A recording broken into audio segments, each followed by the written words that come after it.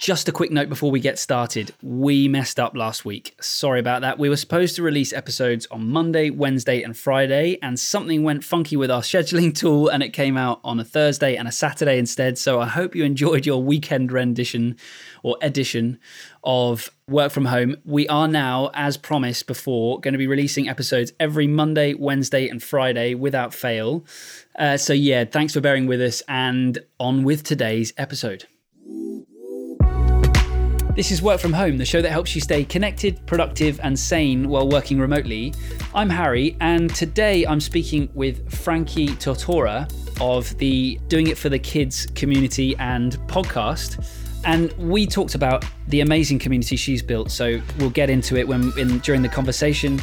But Frankie has really kind of built this amazing community around freelance workers, and as such has just this amazing experience and community that she's built around this idea of working remotely. And so we really wanted to get her take on a number of things, but what we talk about mostly today is just the importance of community, how to find it online, you know, what it means to have community, basically to not feel isolated and alone in what you're doing. So on with the conversation, and we started off with some congratulations. I have to say, I don't normally do intros on the podcast, but it's the first time I've been able to welcome an award-winning podcaster onto the Work From Home Daily Podcaster. So, congratulations, award-winning podcaster, Frankie, of Doing It for the Kids. That feels so weird. Thanks for joining us. Oh, thanks for having me. I bet it does. Well, firstly, let's start talking about Doing It for the Kids. How long have you been doing that show, and what's it all about? First of all, apologies for my daughter, who will be screaming in the background throughout this entire recording. Life now, right? You're all on my team.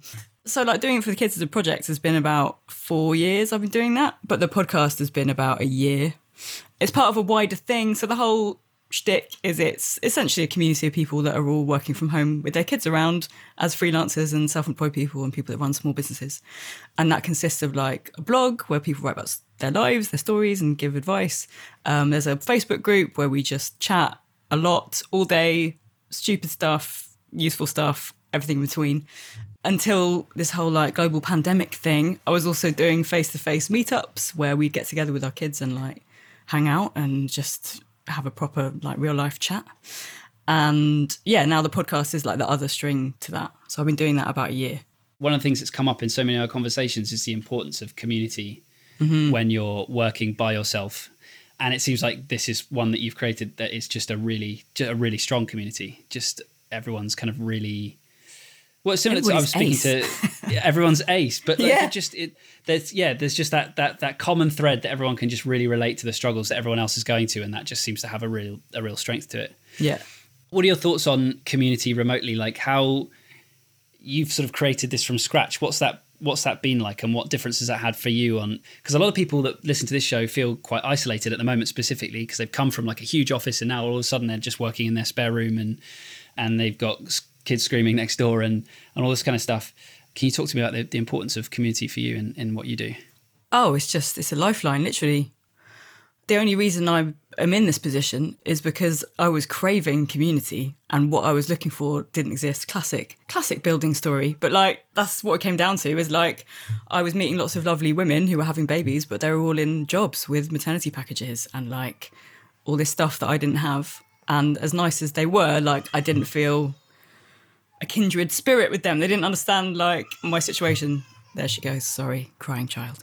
Yeah, so as most people do when you're thrown into a situation that you're a bit scared about or is making you uneasy or you're struggling with, I turned to the internet to try and find my people, basically. And while there's lots of resources, practical kind of how to start a business on maternity leave type stuff, which is all good, but I was already freelancing and had a baby and was now coping with the two things combined and just wanted to chat to some people that were in the same situation, literally doing it, hence the name, Doing It for the Kids. So I couldn't really find anything like that. There were a few bits and bobs, but I struggled to find anything solid. So I just made it. And turns out a lot of people were looking for the same thing. So exactly, yeah. Yeah. But it's really community is massive. As much as people get out of being in my group and stuff, I also get huge amounts out of running it. I've made some genuine real lifelong friends through this project. yeah, the impact is massive. Absolutely massive. It's like a virtual warm hug, right? Like you're feeling all alone in your flat, like not knowing what's going on, struggling with all this stuff. And then somebody says something and you're like, okay, I feel seen. I feel understood. Like, absolutely. And that's really, really important to find other people that can relate to your specific setup, because I just think that's so important to not feeling isolated, even if you're not like literally physically hugging them in person. It's just knowing that there are other people out there going through the same thing, which is nice. Absolutely.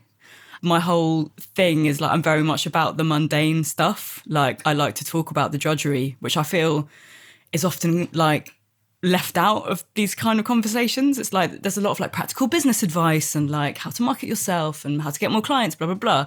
But what I really wanted to talk about was like how to talk to a client on the phone when I've got a 6-month-old like vomiting on my lap kind of thing. Like I wanted real, how do I deal with this? Yeah, the unsexy stuff that's real and we're dealing with all the time. Yeah. Right. Yeah, really important. So, but what I wanted to ask, because you mentioned the hug thing, and so like, how have you found? I guess you've had more of an experience of it post-COVID, but just generally, how do you feel about kind of like the virtual community as a substitute for, you know, the tea round in a work office or whatever? Like, how do you find it like in a Facebook group versus like in person? And is there anything that you found that sort of makes it better than? Yeah, I don't think one's better than the other. I think they're just different and both have massive perks. Like the fact that I can literally post into my group at 3 a.m.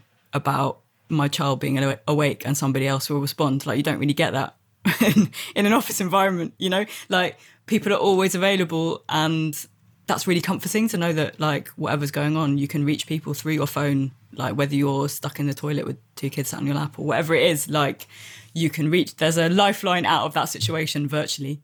But then face to face, you can't be face to face really, like literally hugging. When will we hug again? I don't know. I know it will happen. There will be hugs. Looking people in the eye and saying hi to their kids and like, you know, all that stuff. That's amazing. And I guess I see it as an extension of the Facebook group, is like obviously the people in the group come to these things and then it's like, oh, you're blah, blah, blah. And you become real and it kind of cements your relationship. Having chatted to them in the group, it's like a new level of love. Totally. Yeah. Yeah, absolutely. I can relate because I'm a massive internet nerd. So I've met many a person in person that I've only known from the internet before. And it is really cool.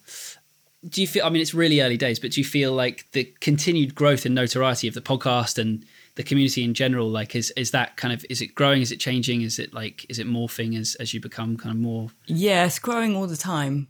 For your world in particular, like freelance work, and this is really relevant to so many people that are working from home, because lots of people are moving, they might be furloughed or they might even be let go and then they turn to freelance work. I feel like more and more freelancers are popping up in the world, and so they might be turning communities like yours. Yeah, absolutely. Like historically, sadly, lots of women are being pushed out of the workforce for different reasons, usually often connected to do with having children. So like my community's growing all the time for that very reason, like not just maternity discrimination and paternity discrimination, to be fair, but also just people looking for a more flexible way of working and being around for their kids and all the rest of it. Like that is a massively growing thing that is happening all the time. But like I feel like COVID is kind of that, but extreme now. It's like speeding up at such a speed because people are being furloughed or literally being made redundant, or realising that actually they quite like working from home and maybe they can do that on a long-term basis for themselves. So I've definitely seen an influx of people into the group over the last 3 months. Lots of newbies going like, what's going on? Yeah, exactly. And it's nice that we're all here going, you'll be fine. So thank you so much, Frankie, for joining us. Really enjoyed this conversation. And actually, there'll be another part of this conversation coming up in the next few days, I think next week. Stay tuned.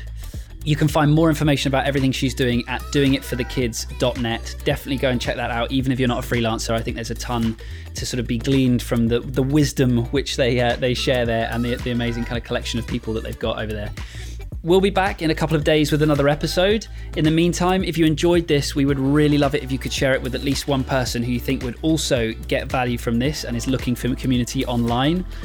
You can find more information about the show at wfhpodcast.com. But we'll be back very soon. Thanks very much for listening.